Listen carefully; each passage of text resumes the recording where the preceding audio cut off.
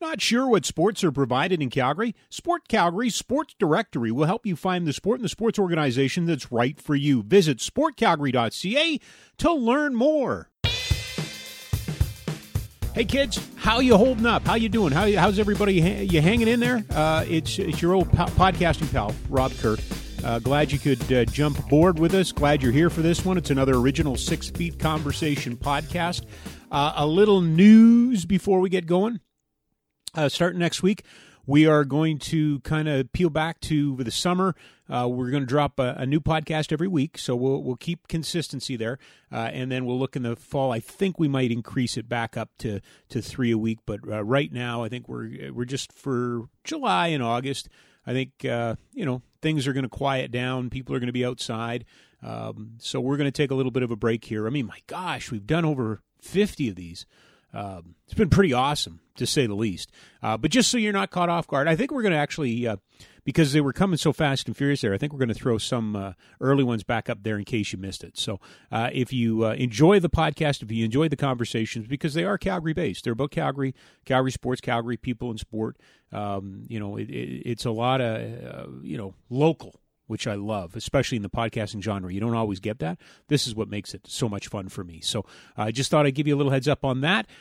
This week, full disclosure, a friend of mine, a guy that I actually is part of Sport Calgary. He's a director with Sport Calgary.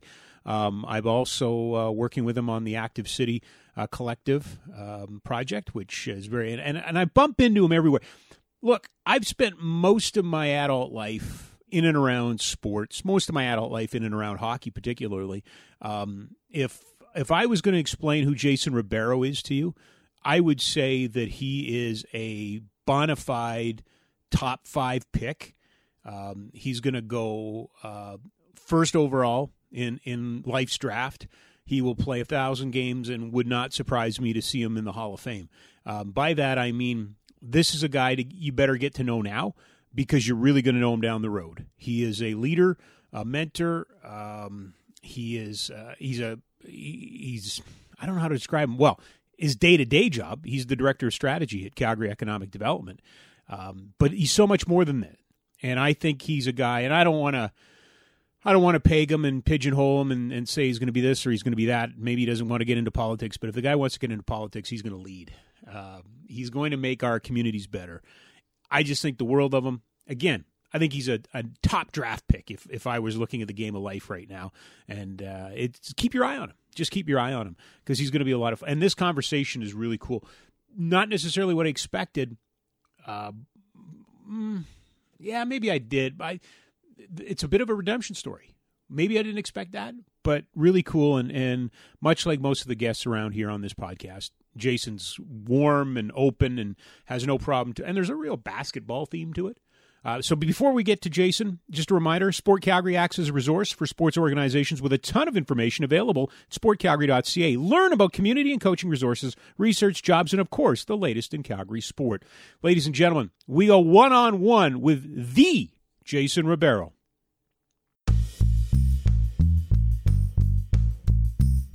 Oh, you've got your first Father's Day coming up this Sunday.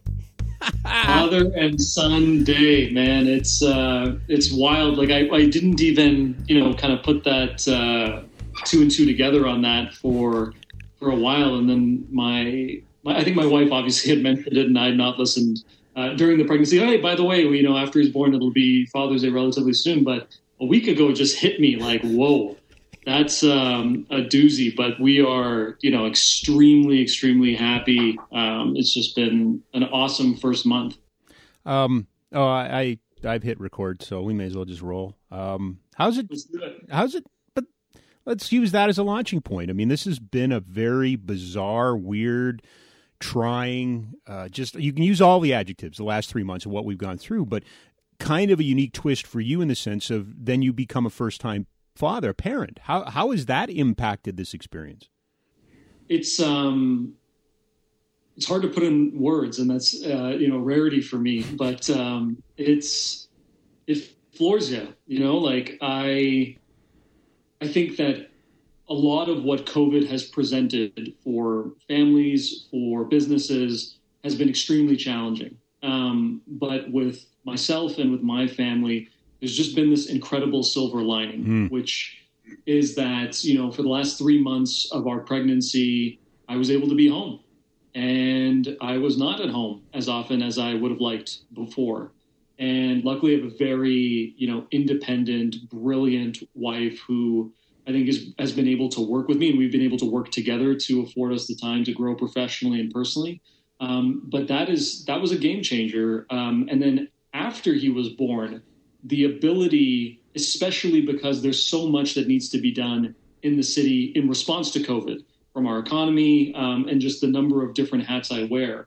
You know, it wasn't an option to me to just withdraw and just say, you know what, I've earned the right. Let me just be a dad, and the rest will go away. I just have it in my DNA to sort of try and balance as best I can all of it. And so I took, you know, 5 working days, and then I was back at it. But the only thing that allowed me to do that was that I got to be at home. And so when I could hang up, you know, a call with, you know, a business leader or a community member, I could go right to my son and help my wife. So there's been this immense, you know, silver lining that I'm incredibly grateful for, because I would have been in the office. I would have been out. And now I'm here.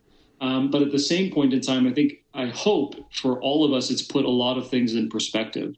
And it's a central point I go back to. If people aren't first in what you're thinking about, whether that's you as a husband or a father, you as a business owner and taking care of your team and your staff, you know, you don't really have a long runway to get things done. And so hopefully for me and for others, it's put a lot of things in perspective. Jason, with the I guess the way that we have to handle COVID and the preventive measures, how did that impact your participation in the arrival?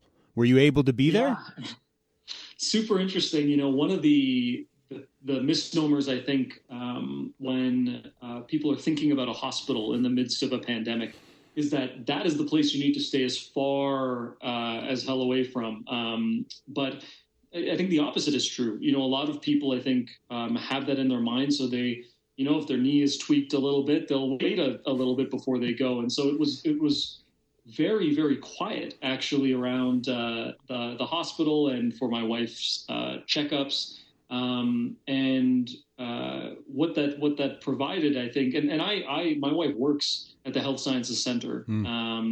She's also doing her PhD in epidemiology. So I was well aware of every risk. By the way, PhD in epidemiology focusing on mums of newborns. And so I know everything. So tell me she's getting credit for this. This has got to be some sort of project, right? This is going to be this, you know, this has got to be part of it.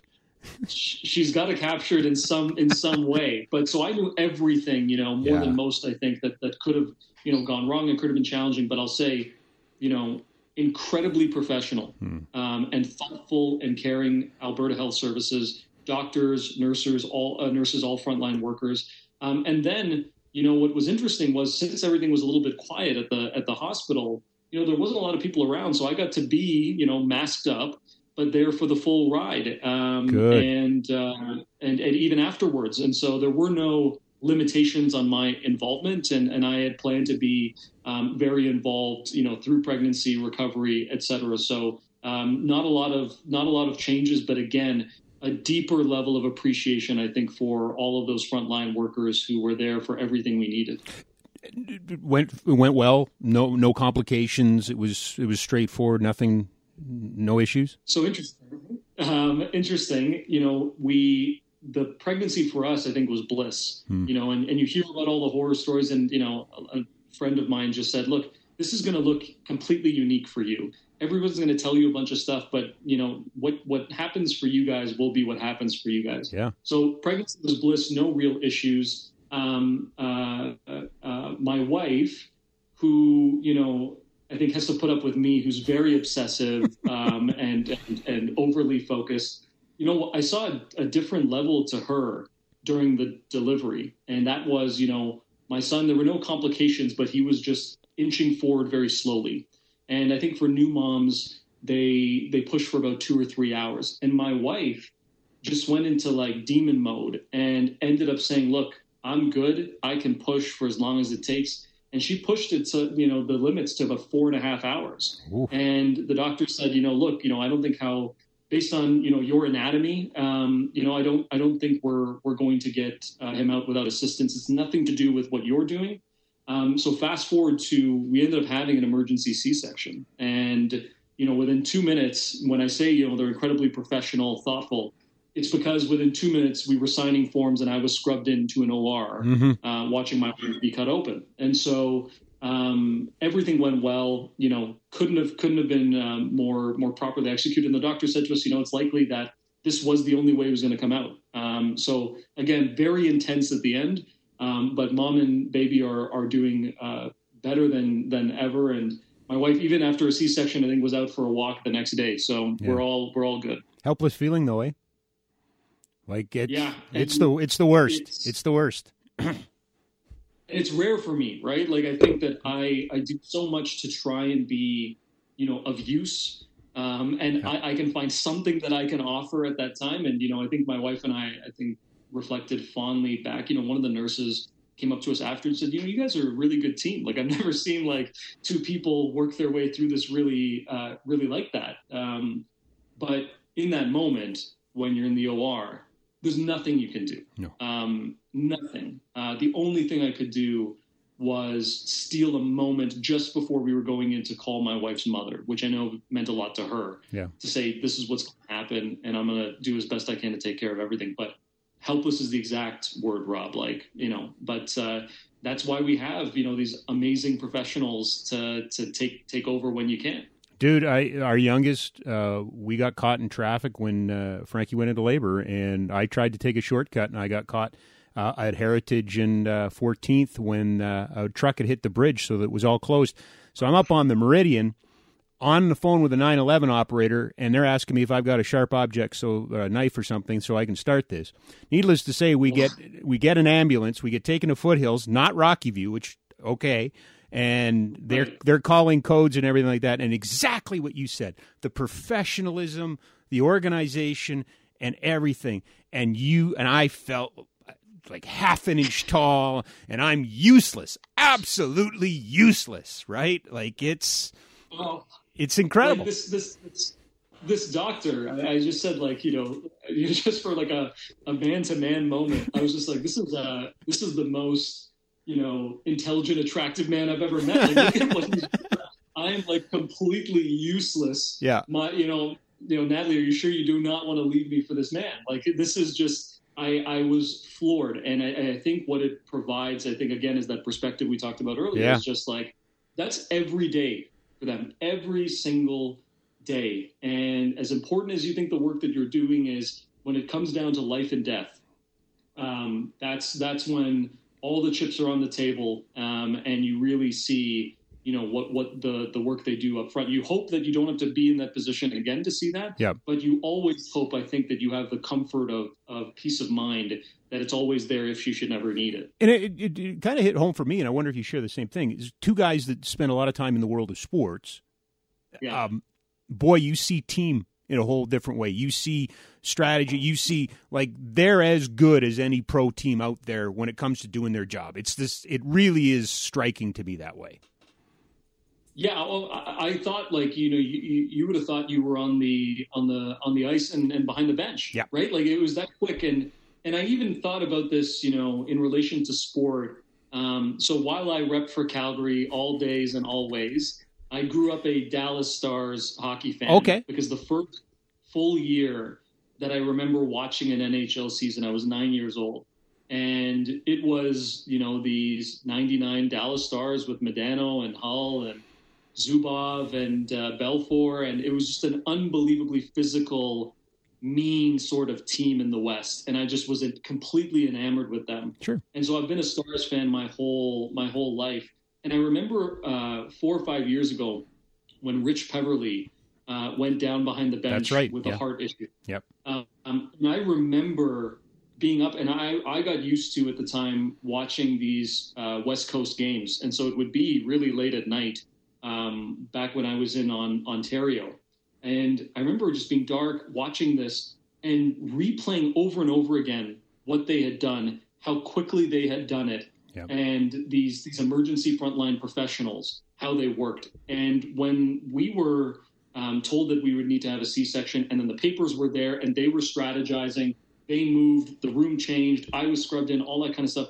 That's actually what in post what registered in my mind was, whoa, this happened within the blink of an eye. And in relation to sport, I can only think of, one other example in my mind fairly recently where that had happened. And that was when Rich Peverly went down and they were able to take care of him. But the same whites in everyone's faces. Yep. Lindy Ruff, Seguin, I remember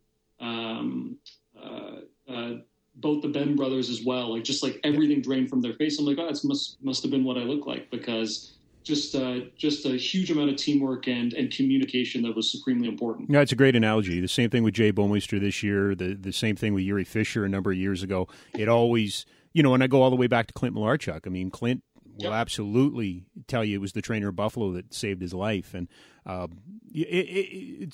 you've taken me to a really interesting point. So I want to stay on course, but trust me, we are coming back to this point in a second. You're leading this dance, Rob. No, I know that, but this is an interesting transition. First, I need to know, tell me about those phone calls. Baby's born, healthy, Wade, you get him, then you get back to mom, you exit, now you get to make the phone calls. How much fun are those phone calls? Very, very fun, and especially because now phone calls are FaceTime. Right? Yeah, exactly. Yeah, okay, sure, yeah. But like I in my mind like live in a different era, like this like Mad Men 1950s, where like I'm waiting in a lobby and I'm going to a payphone and things like that. So it was very different from what I had sort of expected. And I also, to your point earlier, I sort of expected, especially with the pandemic, that they would have pushed dad to the side a little bit, or whoever your support person was, and they didn't. So it threw out that sort of conception very quickly. But I think particularly for my wife's family, because for me, my relationship with my folks is we're good at a distance. I think we're very independent like that, but my wife is incredibly close with her family, and she's in Calgary and everyone back home is in Ontario. So to make those calls and to bring them into the fold, beyond the texts I was doing, beyond the very sporadic FaceTimes I was able to do during labor, but to bring them into the fold with my son Mateo and my wife, and everyone was okay. The relief and just pure elation and joy on their faces and in their voices is something that's, even in the haze of no sleep and complete and utter stress, is something you'll just never get back. It was unbelievable.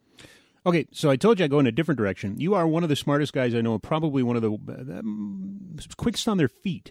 So, 99. Foot's in the crease. What is your defense to that? When somebody says, "Oh, you're a Stars fan," yeah, but 1999. What is your defense to Hull's foot in the crease? Look, I think that this could be the whole podcast. But believe me, I have to justify this. And what's so interesting about this is growing up in Ontario, particularly close to the Buffalo border. Yeah, I used to that other than the one Leaf game a year, the only other game that I got to see was in Buffalo, and I went in full Stars gear. Right, like look, the rules were what the rules were. I think that and it also came full circle for me because Lindy ended up being the coach for Dallas, right? And I have a lot of appreciation for Lindy Ruff. Look, I think. This is one of the rare times where less is more, because technically I don't have much to stand on, but at the same point in time, look, I think just the way the momentum, I remember watching even to this day, the way the momentum was tracking, I think it was inevitable regardless. I think that was ours to take. Look, foot in the crease is problematic, and I'll leave it at that. But at the same point in time, it's good to at least have seen, I think, some sort of clarity going forward for the Leafs. You don't end up in that position. And it's not a position that I envied for the Stripes on that one either. Yeah. It saw that the arena was going to explode. And everyone was on the edge of their seats. So I'm going to plead the fifth on this one as quick as I can be, and stammer a little bit more. But it was the result that I think it was inevitable, challenging. I understand. If I was a Buffalo Sabres fan at that time, I would be very, very upset, but thank goodness I'm not. So two things that come out of it. One, how much is that particular call an analogy or an allegory for what you do, in real life in terms of advocating politics, policy, that yes, it's a rule, but there's also the spirit of the rule, and there's also common sense. There's also letting them play. But Rob, those are all sports terms. Maybe, but there are also things that we do have to put into governance and how we put into real life, don't we? Yeah, I think it's a salient point, right? To run with that, I think where it can be challenging, and this is something in leadership, I think in governance and policies, as you mentioned. Yep. There's I think a tendency at times, and this I think was institutionalized in schools of management for a long period of time. With my sort of research hat on, where you got really finicky and obsessed with the process. Mm-hmm. Because if you followed the process, to the letter, the outcome would always be good. And I think what we've reached, I think particularly in the sort of mid-90s into the 2000s, I think especially with these big disruptors like the internet. Yep. And now if you go to, digital technologies like artificial intelligence, you have to kind of throw that out because everything is in flux, and you actually, have to deal with a little bit about, the unknown. And so, to close that thought out, look, I think we need to be outcomes focused. Right. And, you talked about the spirit of the rule. And what you're able to see at the time is the call that you're able to make. And I think if that's the outcome that you're focused on, if that's what you can see with all that information, it's easy to go back and sort of critique from an armchair quarterback perspective, to switch sports for a second. Yep. And critique where the process failed or hey, it's here, it's there, it's whatever. But when you get to the common sense point, when you get to the spirit of the rule, and when you get to the outcome being something that you think you can live with, or hopefully in leadership, in business, in policy, in governance, you're really just focusing on the outcome. And if the outcome is, better results for people, better results in that game, that were more true to the spirit or the letter of the rule, then that's what I think should stand going forward, versus the very, very easy nature of being able to pick and poke holes within the process. I believe it was February, might have been March of 2012. I got to call my first game in Buffalo. Did the first period. I think it was 1-0 Sabres after the first. Decided I needed a drink, so media lounge, just went back to the where the pop was, and I was just going to get a Diet Coke. And there was two guys standing there. They were arguing about that. They were arguing about the foot in the crease. I was in Buffalo, first time in my life, first intermission. Two guys that worked there were arguing about that goal 13 years later. Like, it was the most – now, if it was the second time I went, or if it was, after the game, but right the first intermission, and I go and I just happen to intercept and interrupt a argument between two guys that work for the Buffalo Sabres about that goal, which was surreal to me. But I want your opinion on this. Are we in danger here in Calgary of becoming the same thing with Marty Gelinas' goal in 2004? That's a very good question, and I have a unique perspective. To back up to being in that arena. Look, when I would go, I swear to God, in the arena on a given night when the Sabres were playing the Stars, you could find the Stars jerseys and count them on two hands. Sure, it's rare, and I go to a lot of games in a lot of different places and I've had the privilege of doing so in my life. But it's rare that I see that amount of dominance for the home team. And so I've been used to walking up to my seat and just someone saying foot in the crease. Didn't count, Rob was stolen. And I love it. It used to be the biggest joy. Yeah. Look, I think we are. I think that was a seminal moment because it happened first. And when you're dealing with that level of a game, like a Stanley Cup winning goal, right? It's just a whole different level. I think that where the Flames are concerned, I think as a team, and I say we because I've slowly tried to there you go. That's what we like to hear. Feed myself. That's what we like to hear. Yeah.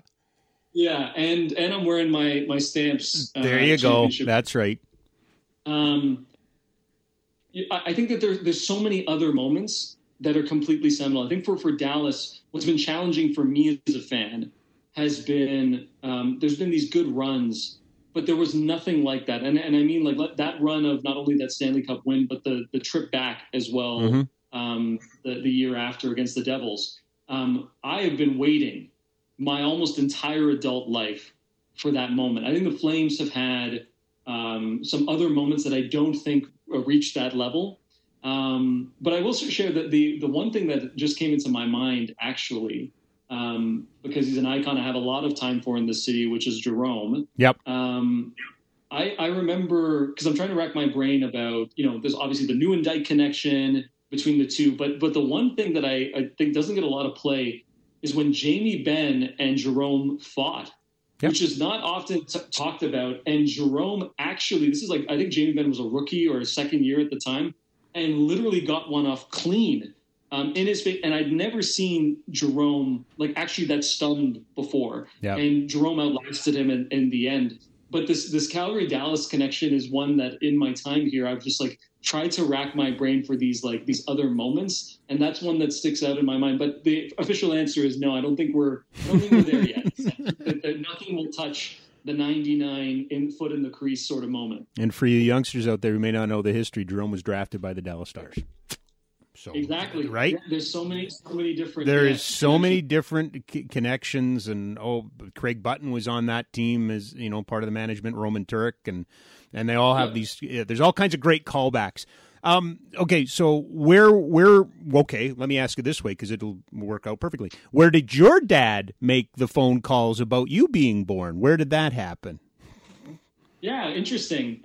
So I was born in Hamilton, Ontario. Okay. I'm the firstborn in my family, and I think at the time it was sort of more that 1950s conception of having kids. So I think he had gone home, to be honest, is what I've been told, and came back. And interesting enough, full circle, my wife was a C-section baby. I was a C-section baby. So there was that, sort of minor moment of kind of complications, but also a similar thing that I empathize with, which was, a lot of the family or extended family was in Mississauga, Toronto, so close, but still, hour and change away. Yep. And so I did feel at that moment very similar in that, it's just us. And I didn't necessarily think about that as a sort of negative. I really, I'm one of these, I don't think it's a rarity, but I just have the highest opinion of my wife. I love this woman just more than I could put into words. And the fact that we did this in a pandemic, the two of us, and now the three of us, is something that just, floors me sort of every day. And I think we need to take, it's been a month, but I think we need to take more moments to just and she reminds me of this, we did this. And so there was a marked difference that way. But I do remember it was, obviously it was summer, very, very hot. I've been told August 17th. And I was born with an extremely full head of hair. And if this was a, if this was a video, it's not, but share the picture. There's a contrast. There's a contrast. Absolutely. So you grew up in and around the Hamilton area, in that southern part of Ontario. What was a young Jason Ribeiro into sports wise? What were your sports of choice? Yeah, so I think as a Canadian kid, hockey is this just behemoth that you just cannot avoid, and right. So very, very early on in skates, I was lucky enough to live around the street from a rink. Mm-hmm. So very early there, soccer as well. Yep. Very big European connection within our neighborhood and our survey. And so very, very quick to soccer. But I'll tell you, and it's interesting to see as an adult how this has grown. I never really, I was good. I was good enough. You know what I mean? Yep. I knew the fundamentals and I knew enough of what to do. But when basketball took off in Ontario, particularly with the creation of the Raptors franchise, something different happened to me. And I don't think it registered as much with my friends. Very much, I think, The affinity for their parents was still, hockey, was still soccer. I played baseball growing up as well. Like I literally played every single sport that you could in elementary school, and then in high school settled on, basketball and soccer, and then, beer league, sort of hockey. But basketball, that was like a game changer for me. I used to go to Bulldogs games, I used to go to Leafs games, but that first game that I saw at the ACC at the time, where they played the Knicks, and I got to see, Ewing, Sprewell, Allen Houston, and these guys, but then also, Hakeem Olajuwon was a Raptor at the time. Sure. And Vince changed everything. I would spend hours, limited in height. I'm a, average height, slightly above average, but it didn't matter. That was a fundamental game changer for me. And to see full circle now, not only a championship, but how the sport has grown, and how the sport has grown, particularly within diverse communities, where, the cost to access is very minimal. The public access is really, really great. It's just been this huge full circle moment that I can't wait to share with my son. Well, a great example of sports as a community builder, right? And an empower, and the empowerment of sport. How much of Jordan was into that? Because that would have been just the tail end, like the Jordan influence, right? Oh my God, right? Like I remember watching the last two championships, and that was like NBA on NBC. To this day, there has been no holier sports moment for me than NBA on NBC. Like we'll never get that back. I'm a fan of TNT. I'm a fan of ABC. Yep. It's all great. But like when that theme music hit, and you saw the logo, it was as close to a religious experience in my house for me. And I think my parents will admit this. Like they didn't take much interest in this, and we had a very sort of hands-off, like distant relationship. I self-taught a lot of things for myself, and so being there on a Sunday afternoon at 12 o'clock, and these triple headers would come on, right? Like you see you bet, the early afternoon game, the late afternoon game, and then you get that primetime game. I would watch them all. So Jordan's discipline, and I've watched, I was watching all of the Last Dance stuff. I couldn't relate more to anything. The obsession, the drive to do what is necessary, the reflection on, in some ways, things that you understand could be challenging for others, but you can't argue with the success of it. And it goes back to that. It's very easy to poke holes at the process. It's very easy to look back and say, Mike, you should have done this. You would have been much more liked if you did this, or, you could have done both. But at the same point in time, he was outcomes focused with the tools that he had at the time, dealing with an immense amount of, I think, both pressure and pain. And the pain one is super interesting to me because I've dealt with that at times. And so Jordan, Vince, I think I'll never get as close to a moment and relationship with an athlete like those Raptors years for Vince. But you never got to really know Vince personally. Michael, you felt you knew everything about him. He was in his own category, even though he was distant and mythical. I'll never relate to another athlete like what Jordan has articulated back then and now. So that's interesting to me. Do you feel differently now having watched The Last Dance? Did that change? No. It didn't. Did it enforce what you thought? Did it reinforce? Yeah. Okay. Oh yeah. Like I could, even at the time, like as a kid, I wasn't, as fully focused as I was now, but I just felt like I had an understanding of what he was doing and what needed. Like I remember watching the flu game, and I get that, it's been, romanticized, but I felt so, just in awe of that determination. And with Vince, it was very different because Vince, half man, half amazing, was very, like, you just felt like he had this natural ability. When he talked about the dunk contest after, he said, like, I just practiced that the day before or something. Like, it was just, Michael, in all of his interviews, it was, no, I'll just play pickup with anyone. And, those dream team sort of scrimmages, I'll go hard in a practice and make you pay for thinking that you could ever think you could guard me. That's the difference that I always recognized. See, that because I watched those in real time, without the benefit of social media, without the benefit of the internet, we watched them once, we saw them, we read a little bit in a magazine or a newspaper. That's how we were informed. Having watched The Last Dance, I did not understand at the time how much personal motivation, how he used a slight to drive himself, that he motivated himself that way. Because of Gretzky and Lemieux in the 80s, they just went out and did it. So I just assumed all superstars just went out and did it. You just went out and did it. That's what you do. But in The Last Dance, they did such a great job of illustrating how he just looked for something that he could perceive as a slight so that he could jam it down your throat. That's what motivated him. That was fascinating to me. Oh yeah, and the only reason I think I felt like I knew it at the time was because I was very attracted to reading biographies at a very young age. Like, Gotcha. I was voracious. Yeah. And so not only the Mike stuff, but I noticed like a common pattern with a certain kind of person. And the other Mike that often gets compared to Mike or brought up is Michael Jackson. And so I also was extremely fascinated by Michael Jackson at the time. And I really, was challenged by a lot of, I'm a kid, challenged by a lot of the facial changes, Mm-hmm.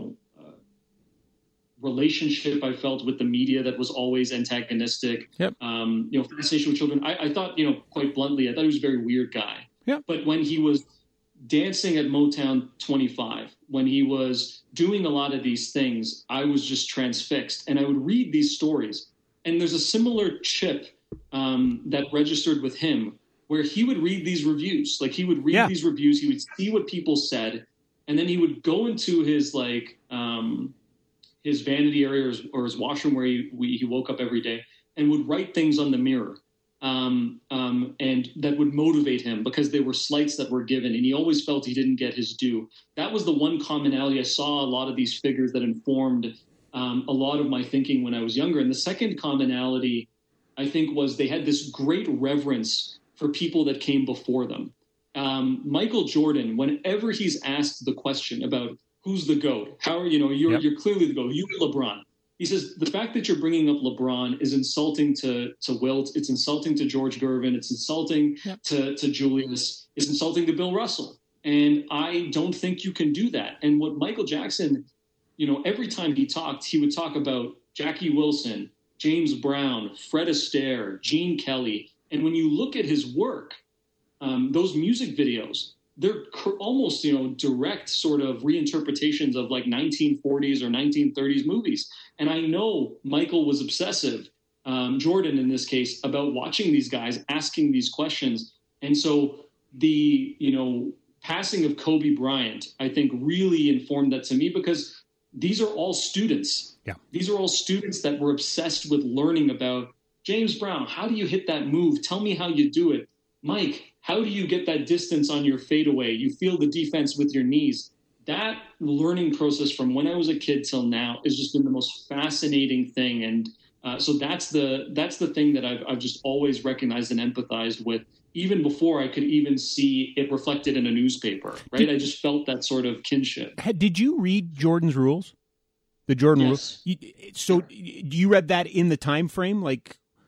Yeah. As soon as it was relatively, I think it was mid-90s? Yeah. So because that is a stream, that is a kind of a thread through the Last Dance. How did that inform your perspective on all of this?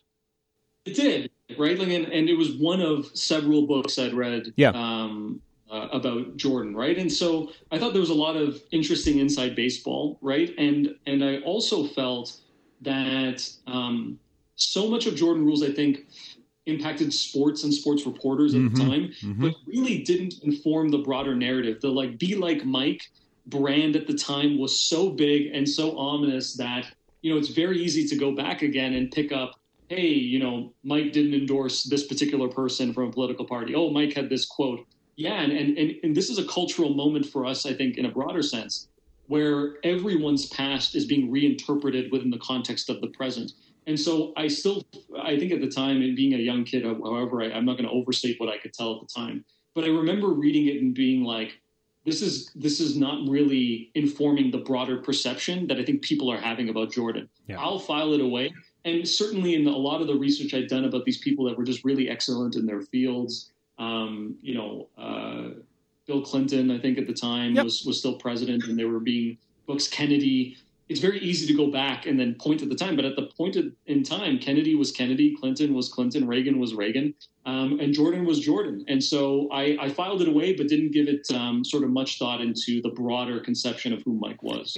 I like the way you framed it, because I felt one of the criticisms of the last, because I just felt like we live in a time where we can't enjoy something without at least pointing to a flaw. And the flaw was, well, it's very much from Michael Jordan's point or perspective. Yes, exactly. That's what it's about. So, there you go. Them's the breaks, right? Right. Like, them's the breaks. Like, that's you in life, you get certain luxuries afforded to you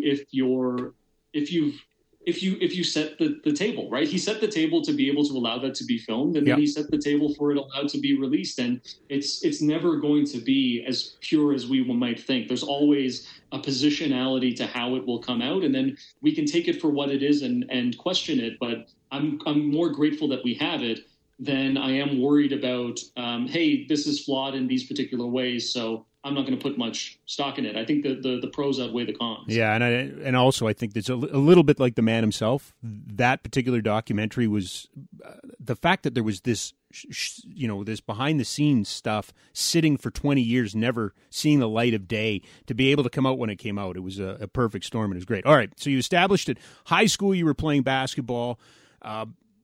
Was there any thought of, were you going anywhere or? There was fantasy. I think what happened in high school for me, which is markedly different, I think, from where I was right now. Like, I was like this very high performer, I think, as a kid in elementary school. I did every sport, public speaking, science fair. Like, I just thought that's what you did. And I had parents, for better or worse, who pushed me to sort of do those things. Yeah. And I think that's rooted in a very, real challenge for, I think, a number of parents who come to this country with their children, before their children are born. And, my dad has, a sort of technical college degree from the UK in, automotive manufacturing and technician skills. Mm-hmm. But even though was from England, when he came to Canada, they didn't recognize it. Even though it's from the same Commonwealth, they said, we don't have any sort of equivalency for this. It's basically like having nothing. Yeah. My mom came here, fairly young, I think in her mid-teens, no formal education. So I understand the need to push to do all those things. So when I got to high school, I think the not necessarily the pressure, but I didn't see the point in it anymore. So I drifted farther and farther away. And what suffered as a result of it, I think, was the discipline I not only had academically, but the discipline I had with sports. I was, had the worst habits. Waking up and eating breakfast, not a concept to me. Going to the gym after school without a full meal, and weightlifting, what good was I doing? Like, it was ridiculous. And so I think it certainly reflected in my performance on the court and on the field. And then I think, I talked about Jordan and that pain and how that sort of shifts. I was not at the emotional maturity, I think, when similar things happened to me, where I think the sort of fractured relationship with my parents, a lot of the pressures of being a young teen, you get tempted by other things. And quite openly, the allure of not being present was very, very transfixing for me. So that's when you get into, drugs, you get into drinking. And I started very early. And I think for me, never really came full circle to who I was as a kid until I got clean and sober 6 years ago. And then it was like this rediscovering. It was the most beautiful thing ever. It was like this rediscovering of myself, being like, no, this thing that you've been fighting against and trying to numb or have a proxy for this and that, you can be good just being you now. And so, yeah, I never thought that I would have the discipline or the focus to do anything with sports, but I genuinely had an affection for it. I wasn't there personally to be able to give it all I could. Based on the timeline you just gave me and what I know about your background, based off your website, by the way, and I will push that, but were you must have been on some level a functional addict. Yeah. Oh yeah. And I don't know. I think that's just like a gift. You go back to Vince, like just talent. Like I think, I knew enough to coast, right? And I knew enough to do these other things. And I think at a particular point in time for me, where it just got to a point where I wanted to make a change, was I finally liked what I was doing. Mm-hmm. Right? Like I finally found a value in, at the time it was research, and all of these people were saying, you have something to say, and you have a different way of looking at things, and you're asking interesting questions about the future of learning or the future of education or the future of cities. That's interesting. And I remember being at a specific moment. I'll mention two moments that were game changers for me. The first was, my supervisor at the time who was supervising my research. We were at a social event with a lot of big heavy hitters in policy and academia. And she introduced me to someone, and she meant it in the most complimentary fashion, because I think this person was from Nashville, very into bourbon. And, my supervisor introduced me and said, this is Jason. He's this, really wonderful student. He's doing this awesome research, and he really knows how to throw them back. And for a moment, I was, it was very folksy and charming. But at the same point in time, I was like, is that who you want to be introduced as? And then the second piece was, I remember you talked about Jordan and these slights. I remember being at, actually it was the Raptors Brooklyn series in the playoffs where Masai notoriously got fined. Yep. And I was at Real Sports, and, it had been an early game, and it was an early day of a lot of things.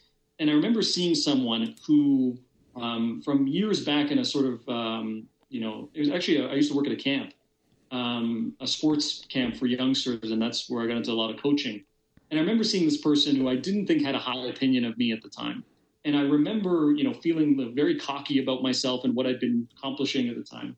And I remember having a conversation with them, and this very immature need to say, look at me now. And I hadn't really achieved anything great, but look, I felt like it was better than what they were. So look at me now. And I remember for weeks, and it was just a casual conversation. But I remember for weeks thinking that wasn't how I wanted it to come out. And why did I feel the need to do that? And inevitably it all came back to, well, you had been into the Scotch. And, I remember, I think 3 weeks after that incident, sitting down with my girlfriend at the time, now wife, and said, I think I want to stop.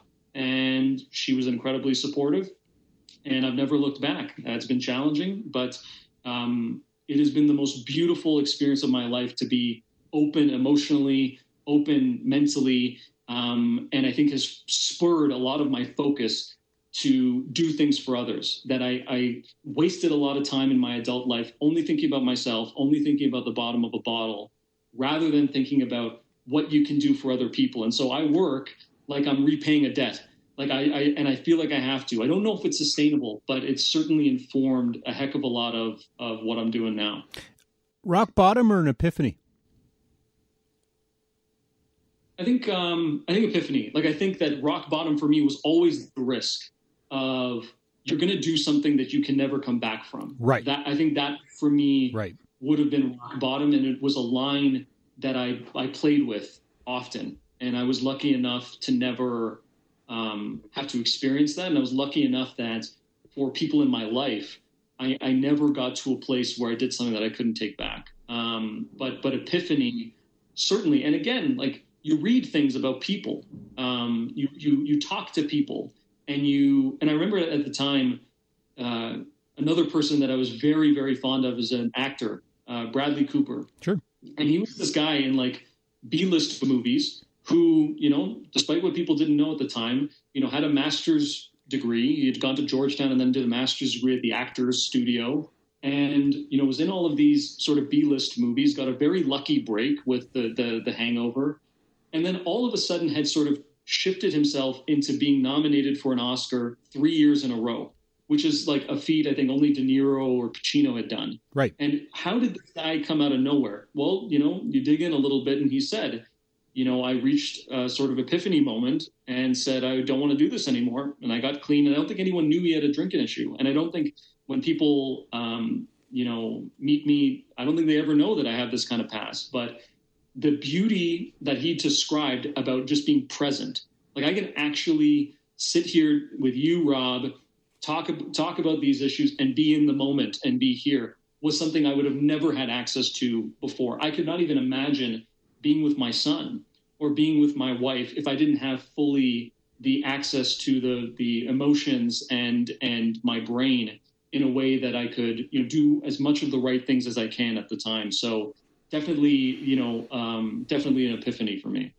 Well, with Jason Ribera, both of us are Sport Calgary directors. Sport Calgary members have access to resources such as marketing on social media, blog entries, features, and placement on the events listing. Become a member. It's easy and free. Visit sportcalgary.ca/members. So you leave high school, you go to McMaster. Yeah. As you're starting at McMaster, what are you thinking? Where are you going? What are you taking? What's 4 or 5 years down the road for you? Yeah. So this, I think I was at the time thinking of, hey, I can be a lawyer. Maybe that's a good profession. I think at the time. And hey, my obsession was the easiest path or the least path of resistance. So it was, to be a lawyer and to write the LSATs, you can be from any degree. You could take music, you could do whatever. So like this first year, I think I took film, commerce, history, like this hodgepodge of things largely driven by, I think,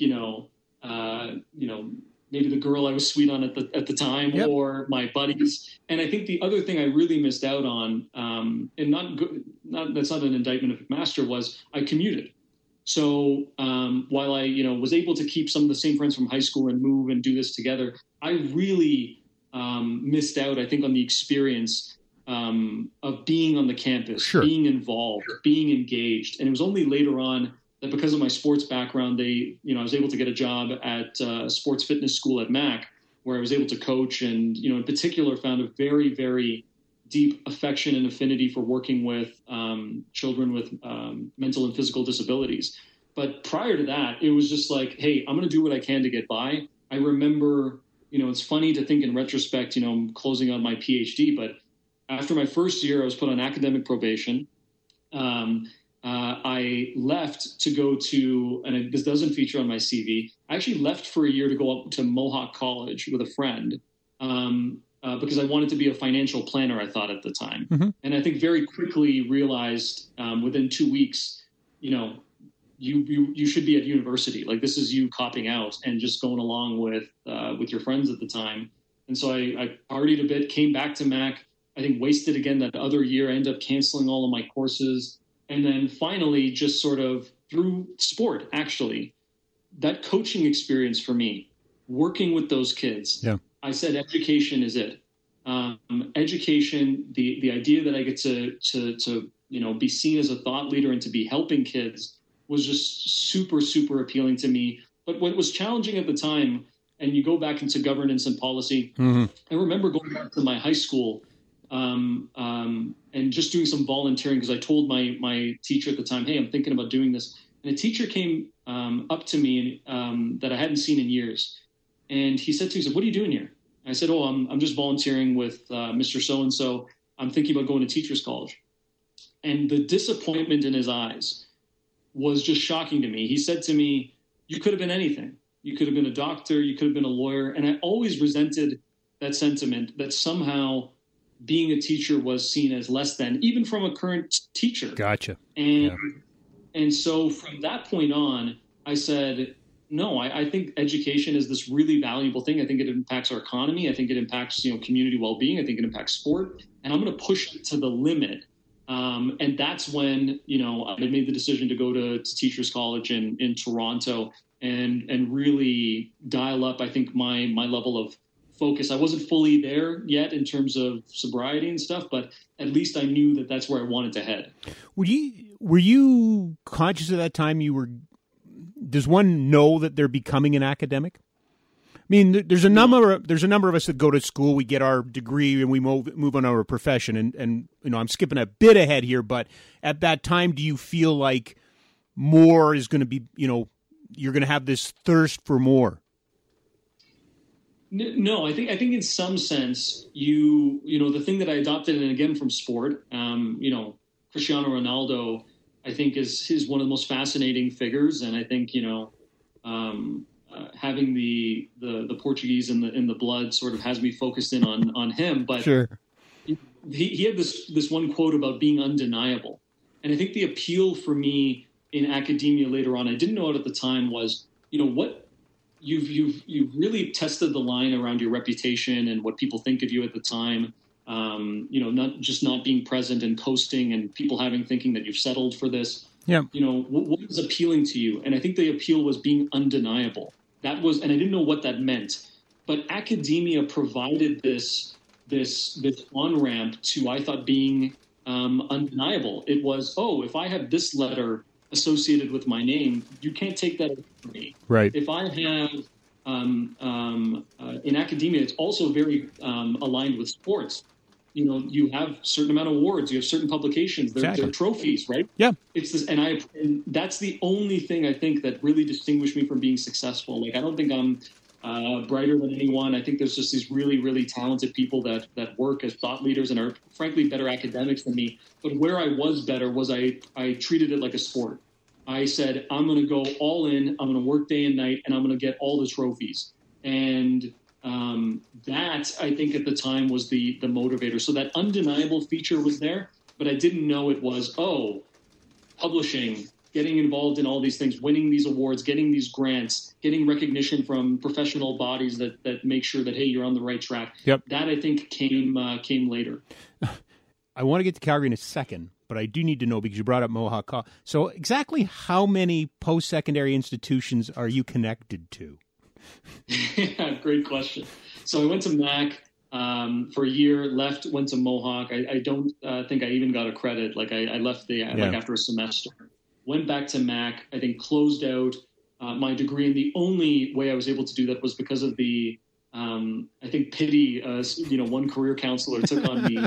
It's like, look, if you can demonstrate to me that you didn't even attend these classes, really, and this was like a pathetic moment, I think, in my life. If you can show me that you didn't attend these classes or that you didn't even write the exams, then I'll cancel the courses so it doesn't impact your future steps. And so I had to go to professors and say, hey, by the way, I didn't write the exam for your class. I didn't actually show up. Can you tell that to the career counselor so they can cancel my courses? So I ended up in my last 2 years taking like no electives, all core subjects in history, and I think it was religious studies at the time. Graduated with an honors degree, went to York University, did my teacher's college there in Toronto, went to Brock University, did my master's of administration and leadership in education. Over periods of time, I've taken additional qualifications courses, at Queen's University, at others. I got a professional management certificate as well at Brock as I was finishing my master's.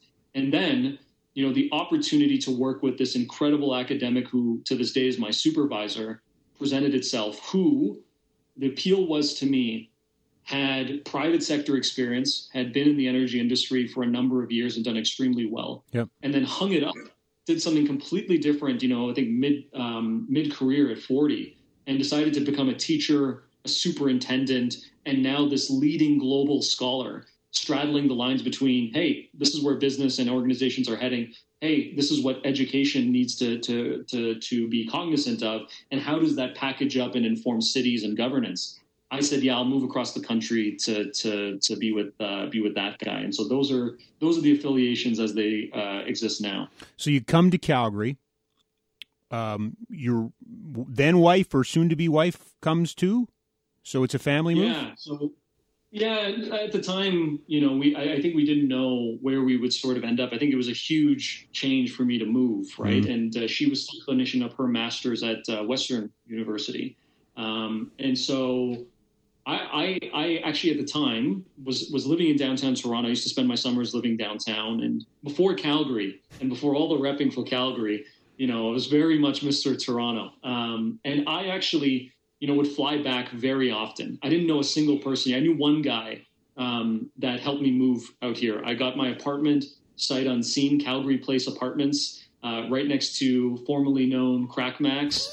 I used to be, and I just rented it sight unseen. I didn't know anybody. I used to go to my classes. I used to go to the gym, and I would come home and do that, rinse and repeat over and over and over again. and I would fly back very often. But it was after about a year here, and I actually didn't get really involved because I didn't see myself here long term. But it was actually after about a year and change when I started to sort of put myself into the community a little bit more and have the community slowly be revealed to me. And at that time, that's when I think I told my girlfriend, now wife, like, I think this is it. Like, I think I've never felt, we talked about all my, affiliations, et cetera, in Ontario. I've never felt at home there. I don't know what it is. I think my challenge, especially in the times that we find ourselves in now, I think my parents and myself growing up faced a good amount of racism. It was, I'm going, part East Indian, part Portuguese. And then I grew up in an entirely Italian and Croatian community. I think it was very hard for my parents. It was very hard to internalize. And so when I think back to those times, there's always this scar that I think is really challenging for me. And so Toronto was this beautiful experience because it was just like, it's so diverse that you didn't really give it a second thought. Yep.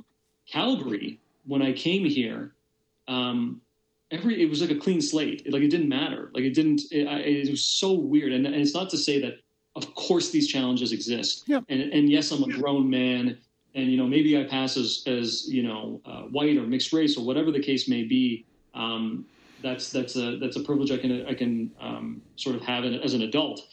But I just felt like this is a clean slate of just really amazing people who seem to just want to do incredible things for the community. And I think that's when I made the call. And slowly but surely, my wife wrapped her head around it. And luckily, she was able to get accepted for her PhD as well at the University of Calgary. And here we are. But it's to me, it's an amazing story because if you came here, but you were just coming home, that's wasted time of your Calgary experience. So in how you have exploded to me onto the scene here is the real story. What's the catalyst? Is it a person? Is it a moment? How do you go from being essentially a shut-in to now this city's biggest advocate? No, you're very, very kind, and I consider you right up there. Look, I think there's a couple things. Like, the first is I found myself very in tune with the city. Like, I found myself very in tune with this sort of entrepreneurial spirit that, is yours. Like, everything here in the West is sort of yours for the taking. And the trade-off in that is that you give back. And so if these are the models which with Calgary and Alberta has been built upon, if you hit that moment right, you'll be sort of rewarded for it in some way, whether that is, people will look to you in a particular way, or you'll have access to conversations about the future of this city. I think that's all well and good, but I think the important part as well, not just matching the DNA or the moment in the city, but I think is the kindness of people. Like, I can trace back every sort of, I think, professional or personal, good thing that's happened since I've been here to a number of people, right? And maybe it was just a coffee, maybe it was an opportunity, and I think maybe if it was even a lack of ego, right? I think for a lot of people to welcome someone in or new, and sometimes you don't know what their intentions are, you have to be very secure to be able to do that. And so I think for me going forward, that's the obsession that I want to instill in everyone I come into contact with is we need to be incredibly secure that there are just these really smart people. It doesn't have to be yours or mine. It can be ours. And let's bring you into the fold. Let's tap into all the potential you have. And, I've been very, very fortunate to have come into contact with a number of people that I think have certainly accelerated that. I don't think it's me on my own for sure. So I want to kind of jump ahead to our first meeting, and it was and it involves this platform, to be perfectly honest. One of the first podcasts that we ever did for Sport Calgary was Murray and Katrina said, you really got to talk to this guy. Love to, because it was about the Olympics, right? It was about the Olympic bid. Tell me about that experience. Tell me about, were you what we would call a community organizer? How did you view what you did, your role in trying to bring that conversation to Calgarians? Yeah, I think fondly about that first conversation at the Sport Calgary offices. And we touched on a bit of these things, but it's been nice to get into more depth. there was no plan, right? Like I think that I'd started to be involved in boards and volunteer positions and community activities that were talking about, what does Calgary need? And I think I was just getting comfortable in talking about, what I hoped for and what I, had saw as the city's potential. And, what really organically happened, I think it was like a text thread amongst a number of people across all political stripes, across, experience, young, old, everything in between, of just people saying, this is the way the conversation is tracking. Do you think that that's the way the conversation should be? And it really was, again, about process and every little nitty-bitty detail rather than the outcome or the potential or the possibility. And being outcomes focused, I said, oh, that's really cool. And so we ended up meeting, I think, in a restaurant or someone's sort of office, and there was like 40 people there. And just like saying, hey, you're involved in sport, community, politics, community advocacy, academia, ton of people here. Do you think that this is an interesting conversation to have? And do you think that we, from a community perspective, can shape a better outcome? And that outcome might be, undetermined at this time because we don't have any say in the matter. And so I think I was the beneficiary of a lot of trust from people who I think had seen me speak or had seen me be involved in the community. But also I think it's because I was kind of newer on the scene. Like I had less baggage, I guess, right? So there was a lot of pragmatic, but there was no central decision. It was, hey, they want to talk to someone. Who do they talk to? And it's like, oh, well, there's this kid, he seems to know what he's talking about, very passionate about sport, very passionate about Calgary, and has some time on his hands, is also, very, eager to volunteer his complete time for zero pay, which I didn't even consider at the time. And he's like fresh in terms of his perspective. So that's what, it was one interview. And then it was like, oh, there's like a second interview and a third interview, or, this community association wants to talk to you. This sports league wants to talk to you. And then it just took off. And I think at the time, think it would take off to that degree. But I remember, and we talk about sports, being very comfortable, like being very in the moment. There was not a moment in time, even as intense as it gets when there's like, dozens and dozens of cameras in your face and whatever. I remember just feeling very comfortable because I felt as though I wasn't selling anything. I wasn't, I didn't predetermine the outcome. I wanted to have a thoughtful conversation, good, bad, and indifferent, about the future of our city, and hopefully elevate that conversation. So an immense privilege to be a part of.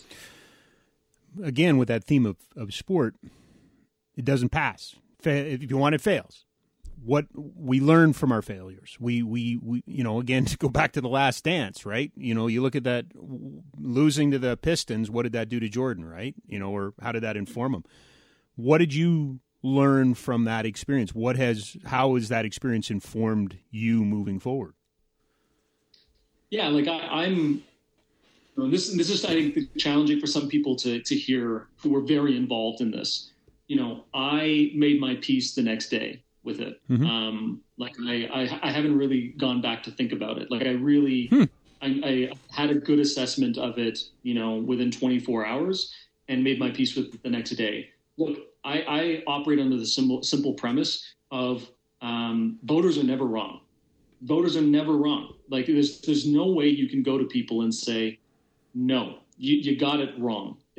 Voters are voters, and they vote what matters to them, how informed they are, what their personal sort of perspectives are, where they are in life, and they're never wrong. I think what for me was incredibly challenging about the experience was not being in control, right? Like, and I think that's a huge issue.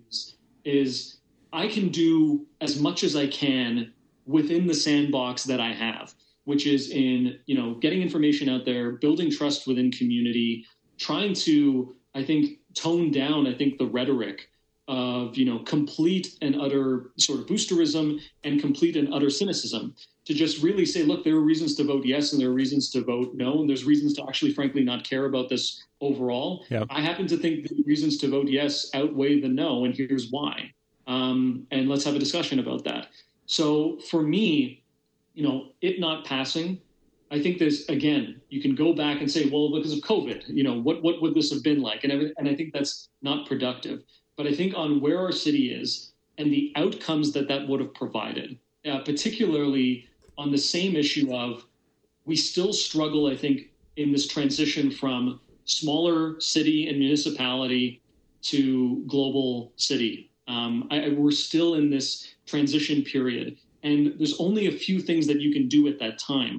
You can really sort of retract back to, okay, no, let's literally think about just the basics and think about things at a simpler time when things were simpler, and try and make this feel as though it's still that city of 600,000.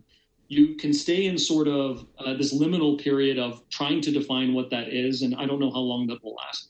Or you can do these bold things that may accelerate your transition. And that comes with challenges for a lot of people who are hurting locally or have fond memories of what is a simpler time, or focusing on the essentials. I can get how this mechanism might have seemed frivolous, or might have seemed trivial at the time, or might have seemed overly focused on high performance competitive sport. Right. But I think that if we focus on the outcomes of bringing our city together, reinvesting in infrastructure that, we receive tax benefits from, that is not going to pay for itself going forward, which will force very tough conversations. And then I think at the very core element of the fact that as much as we love this city within our bones, there are a ton of people in the world that don't know about it.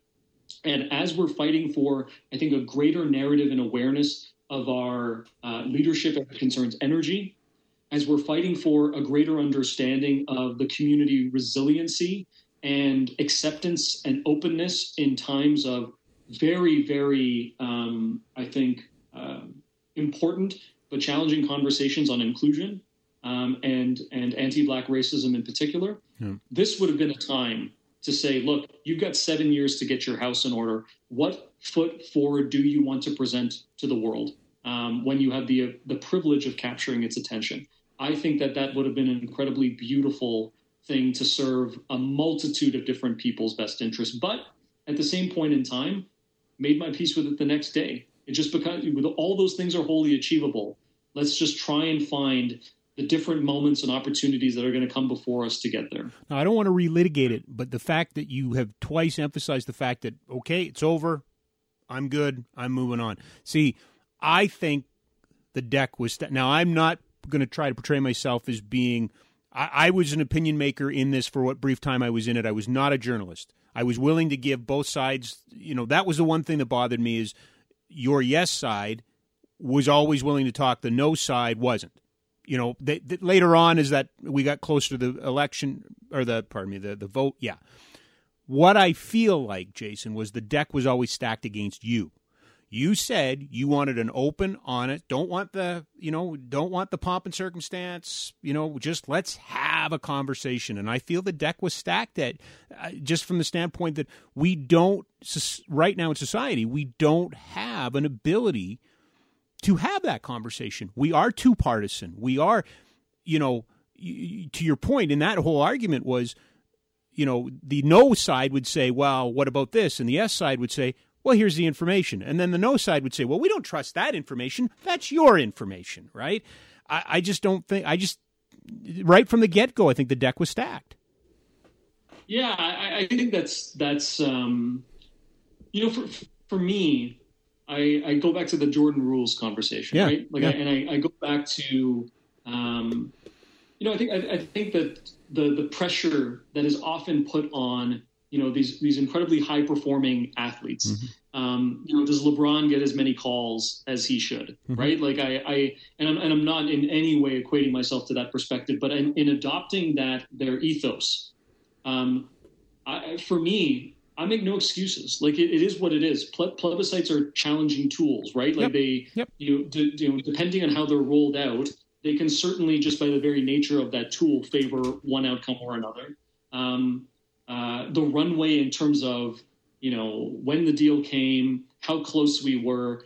Look, the only silver lining I point to in all of this was the vote swing between the advanced vote and the final vote.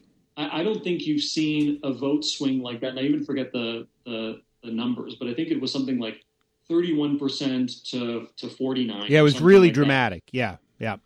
Yeah, like just in, my former life as a broadcaster for CBC and commenting on politics, like that's astounding. Yeah. And so you could make the argument, look, you run out of runway. You could have won with a couple days or 3 days or whatever. But all in all, I think about that perspective in its entirety. And our mutual friend, David Finch and David Legg, did an analysis on this that I think is helpful. Yep. Around, okay, at its very simplest, you can say no won, yes lost.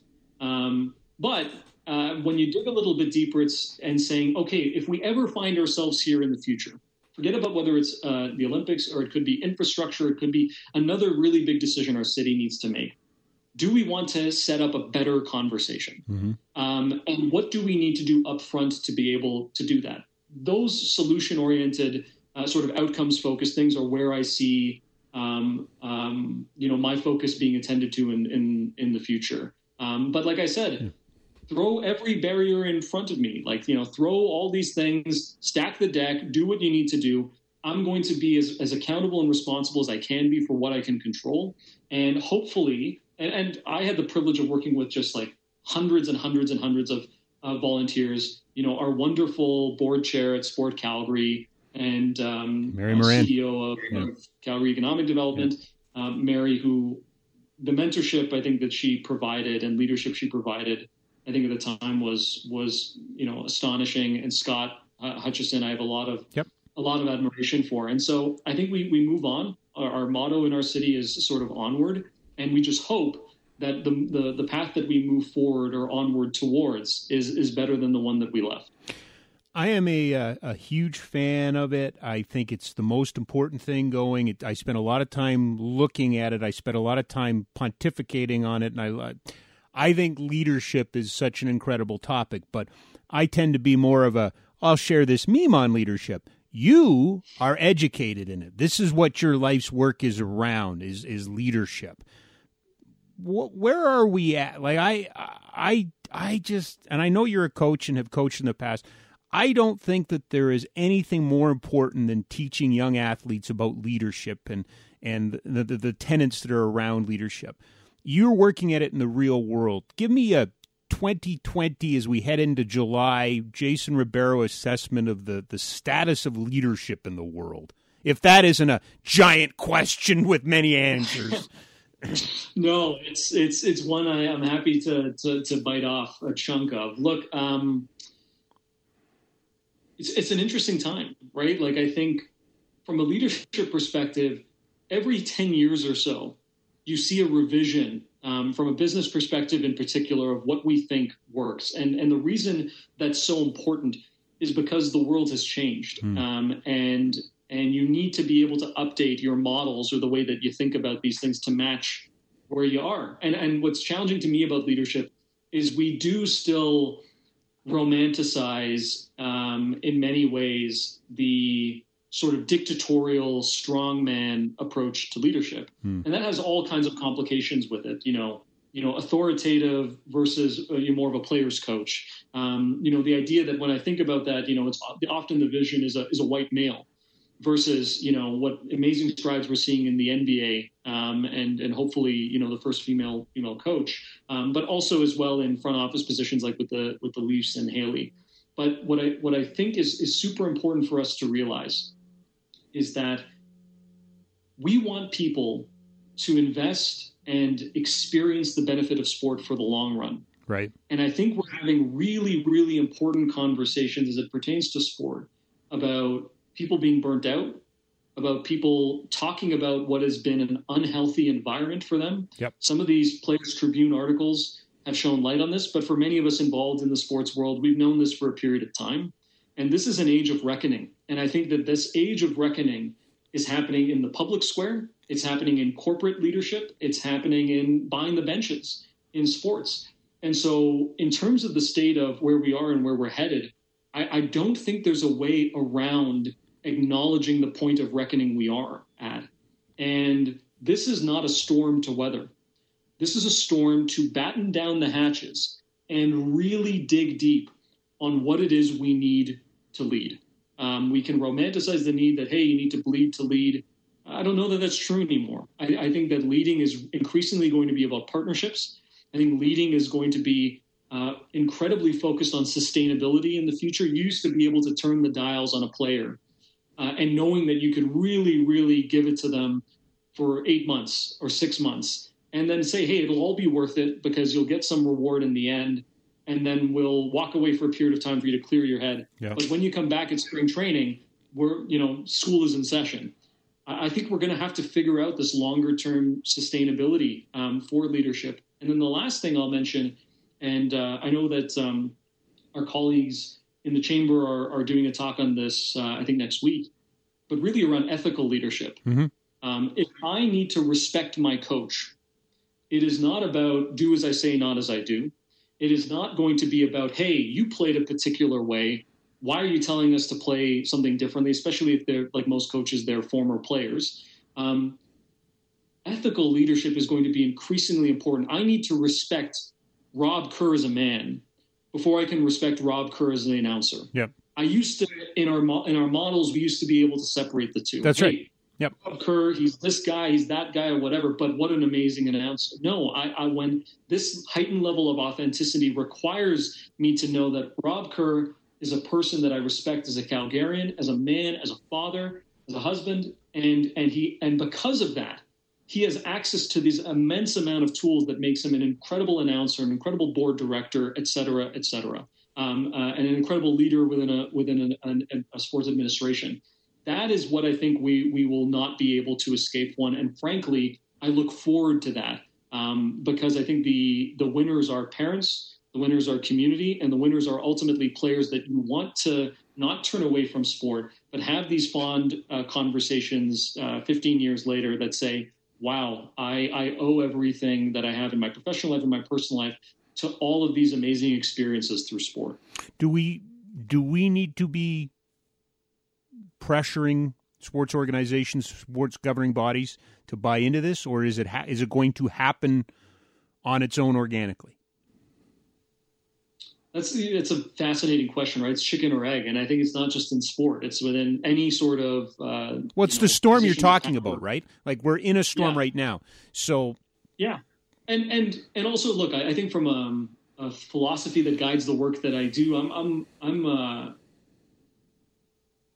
not a free marketer in that sense, but I do think like, look, this is what's happening within the market. Like customer preferences are changing. Yeah. People are voting with the dollars that they have about, hey, if you're not an organization that I can support, and I'm talking about a sports franchise, I'm not going to buy tickets to your game. And people are using that agency very quickly. So I think you will see a market correction where, you saw what the NFL did a couple of days ago, Roger Goodell and both the NFL committing dollars and acknowledging mistakes that they've made. Look, at its most cynical, I can talk about, look, that's a market correction that has happened, and there's no going back, and they need to protect what could be a very challenging profit cycle for them if they don't.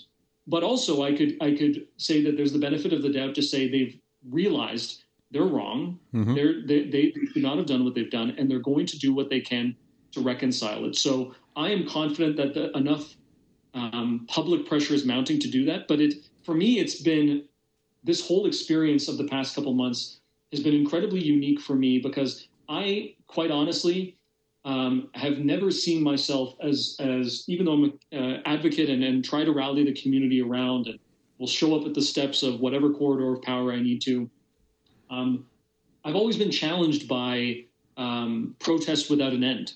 Like, what is the end outcome? Where do we go? And the former president of the United States, Barack Obama, has said, that's great public pressure. Now organize, now vote. I used to just skip to organize and vote and those kinds of things. Yeah.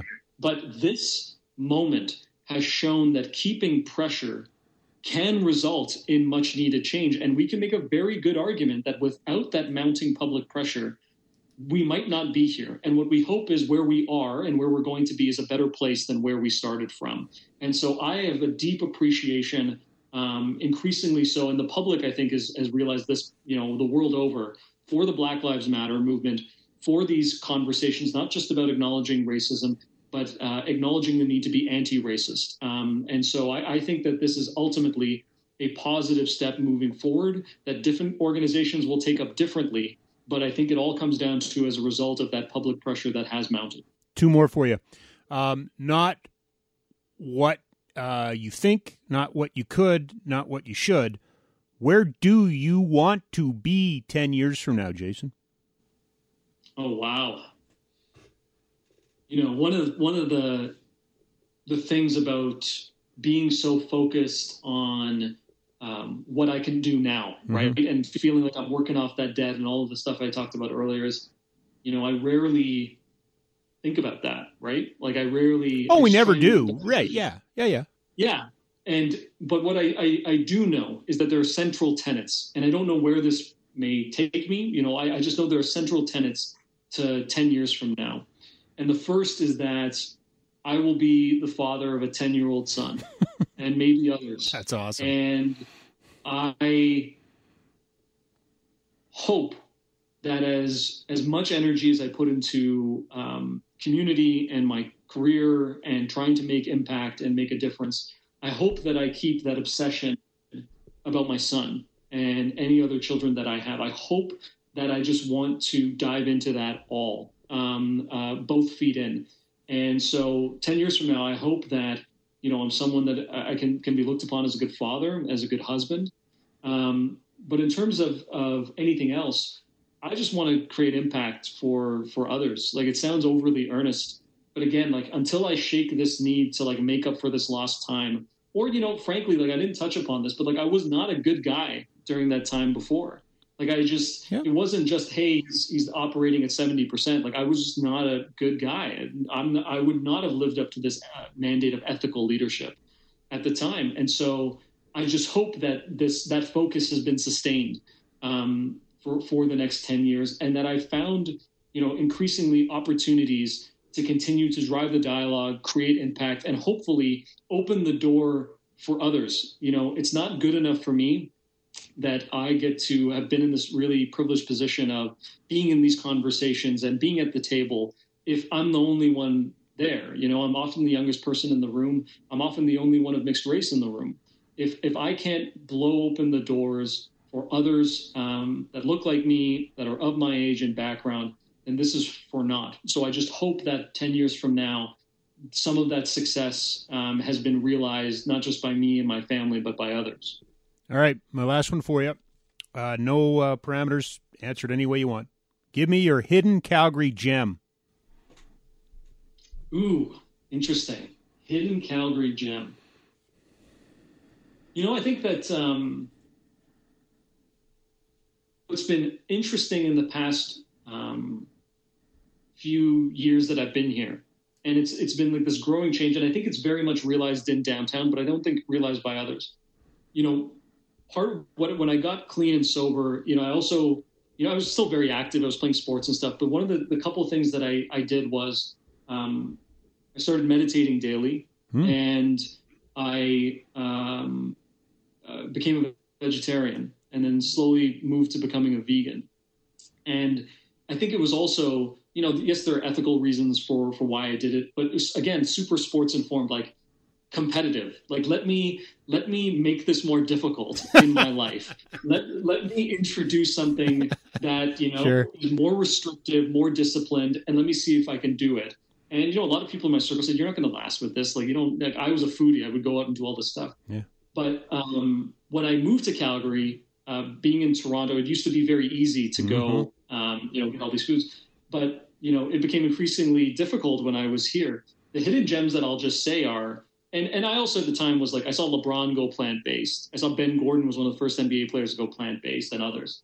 And so I still am to this day. The hidden gems I'll say are like just unbelievable, like vegan and vegetarian places in this city that you would not, I defy anyone who has their own preconceptions about this, just unbelievable food. And like, so those are your 10-foot Henrys. Those are your street eateries. I highly recommend those to listeners because, you know, I've had a KFC bowl. I couldn't tell the difference. 10-foot Henry, I think we just named one of Canada's best 100 restaurants. Yeah, it is. Yeah. You know, yeah. So I would encourage all the listeners to, because that was not there when I came here and it was very difficult.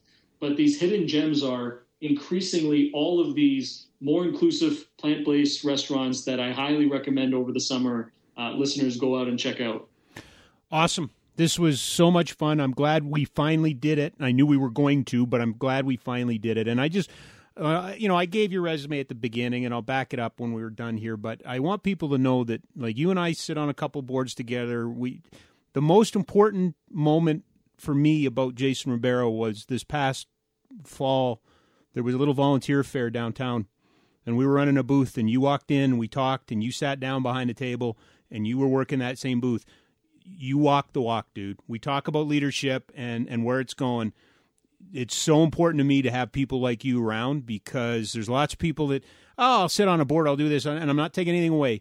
But we need more people who are sitting on boards, helping make decisions, who are in the community, who are right down, sitting behind those little tables talking to people. So thank you for being you, dude. This has been so much fun. No, likewise, and I'll say, the only reason you're able to give that kind of kudos is because Rob Kerr was there himself behind a booth, helping out, rolling up his sleeves. And so I just want to say, you've provided an incredible model for community engagement and leadership that, as much as this has been about me, that I quite personally take to heart. And so I want to thank you for all that you do, and providing this platform for a bunch of Calgarians to talk about important issues. But right back at you is my sentiment on leadership. Best city in the world. Best city in the world. There you go, my friend, yours, brand spanking new dad, which I thought was a great way to kind of kick off that conversation. But a little bit of a redemption story there, I would say, one in progress. I said it off the top, and I'll back it up again. I just think the world of Jason, and I think he's a guy, 10, 15 years from now, we're going to look back at this podcast and go, my gosh, we didn't know. But he's a cool dude. His heart's in the right place. And I just cannot say enough good things about Jason Ribeiro. If you haven't, necessarily been paying attention to some of the podcasts, go back and check. We've had some really good ones. Akeem Haynes was awesome. If you haven't heard that podcast, Glenn Campbell was a really good podcast. Deb Matiichka was a really good podcast. Jermaine Franklin was a really good. Now I'm getting into the media guys. So let me go. Katrina LeMay Doan was our first podcast. She was fantastic. Boy, there's been a lot of good ones. Go to Spotify, subscribe there. Go to Apple Podcasts, subscribe there. Want to thank Jason Ribeiro and thank you for stopping by. This has been an original 6 Feet Conversation podcast. I'm Rob Kerr for Sport Calgary.